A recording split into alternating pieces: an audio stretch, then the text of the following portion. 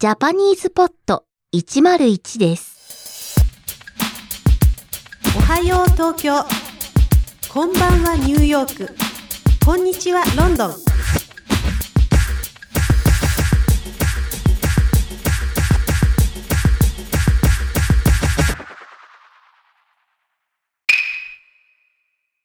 JapanesePod101.com presents our advanced audio blog series. This audio blog is entirely in Japanese.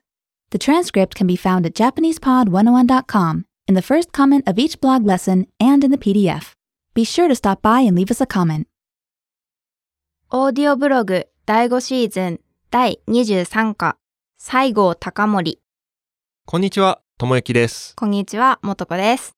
今回は誰を紹介することになるのでしょうか？はい、今回は西郷隆盛という人です。あ、すごい有名ですね。はい。はい。では聞いてみましょう。西郷隆盛。東京の上野公園の広場に立つ、着物を着て愛犬を連れた男性の銅像を見たことがありますか？あれは西郷どんの愛称で、死後100年以上経ってなお人々から愛されている西郷隆盛の銅像です。隆盛は江戸時代末期、徳川幕府を倒そうと立ち上がった薩摩藩の中心的人物です。この人のためだったら命も惜しくない。と人が思うような人間的な魅力にあふれる人物だったとか。前回のブログで幕府が天皇に政権を返す大政奉還を紹介しましたが、慶喜に大政奉還を決意させるまで幕府を追い詰めたのは薩摩藩です。ただし政権を返したとはいえ、慶喜は新政府の中には自分の役職が用意されているものと考えていました。政権を返しただけで、慶喜は徳川の巨大な領地をまだ持っていたのですから当然のことでしょう。隆盛ら新政府のメンバーは、慶喜から領地や官位などすべてを取り上げようとし、それに反発した幕府との間で再び戦が起こります。最終的に新政府側から西郷隆盛、幕府側から勝海舟が会談し、幕府側が江戸城を明け渡すことになりました。この二人のおかげで江戸では戦が起こらず、江戸の町とその住民の命が助かったと言えます。新政府では私腹を肥やす役人や政治家が多くいましたが、隆盛は無欲で質素な生活を貫き、新制度の導入に力を注ぎます。しかし、政治的意見の対立から政府を去ることに。故郷へ帰り、私学校を設立しますが、新政府に反発した隆盛の生徒たちは、勝手に国の倉庫を襲撃してしまいます。自分の教え子を犯罪者として政府へ渡すことができない隆盛は、政府と戦争することを選び命を落としました。上野公園の西郷どんとはそんな人物だったのです。西郷隆盛を知らない日本人はいないと思いますが、西郷隆盛と言ったら、ともゆきさんは何が思い浮かびますか？そうですね。このオーディオブログにも書いてありましたけれども、その上野公園の大きな銅像と、あと鹿児島弁ですね。ああ、そうですね。はい、とても特徴的な鹿児島弁ですけれども。はい。何か例えが言えたりしますか？そうですね。西郷隆盛だとよくあるフレーズが、おいどんは西郷隆盛でごわすっていうのはそうですね。よくドラマで出てくる西郷隆盛っていうと、おいどんはーって喋りますよね。そうですね。でも鹿児島県出身の、知り合い何人かいますけれども、そういうふうに喋る人は今は鹿児島にはいないみたいですよ。あ、そうなんですか。私はてっきりみんなそういうふうに話してるんだと思っていやいやいや。っていうのはあれはきっとステレオタイプなんですね。そうですね。ちなみにもとこさんは西郷隆盛と聞いたら？そうですね。私は歴史の教科書によく載ってる写真というか肖像画ですかねが印象的だなって思います。ああ、だとすると着物を着た白黒の写真ですかね。そうですね。とても目が大きい。はい。ちょっと頭がハゲかかっていて目が大きくて眉が太い肖像ですね。はい。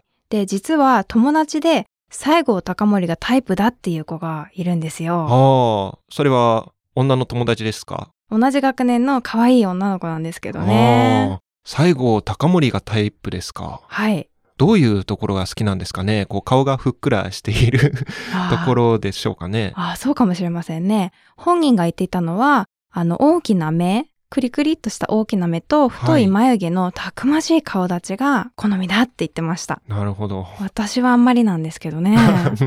まあ、ちょっと残念ですね。そうですね。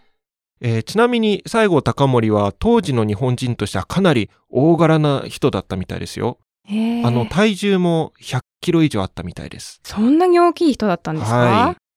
写真を見せられないのが残念ですけれども、興味のあるリスナーの皆さんはぜひネットで写真を検索してみてください。たくさん出てくると思います。そうですね。それでもし私も西郷隆盛が好みという方がいたらぜひ教えてくださいね。はい。果たしてどれだけいるでしょうかね。たくさんいますよ、きっと。10人くらい。期待してます。はい。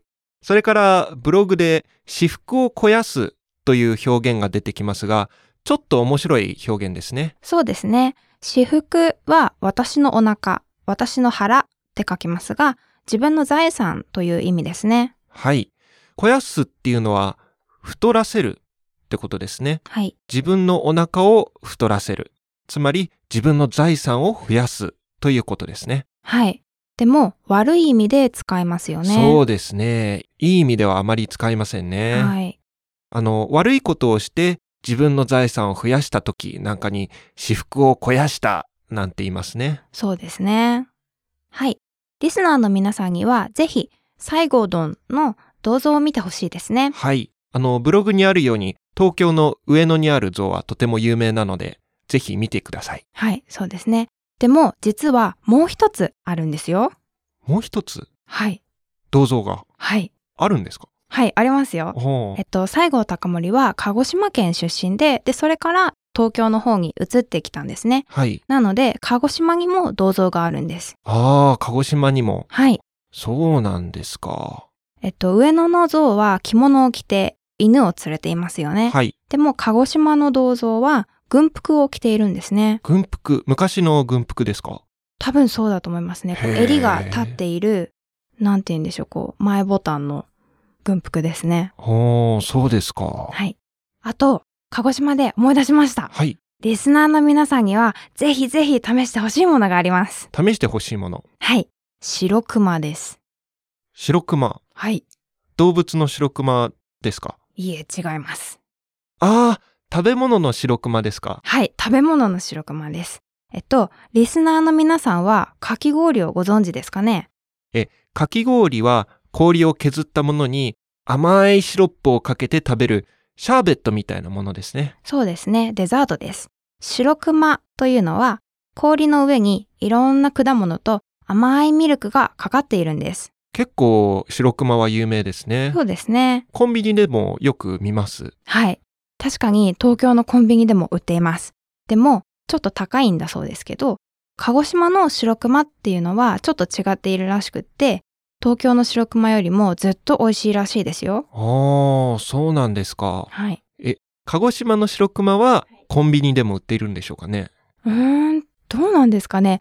インターネットで調べた写真だと、はい、大きな入れ物にかき氷が乗っていて、そこに30センチだか15センチぐらいに生のフルーツが乗っているんですね。スイカとかパイナップルとか。ですごい大きいパフェみたいなかき氷でした。そうですか。はい。そうするとちょっとコンビニでは売ってませんね。そうですか。はい、それは食べたことないですね。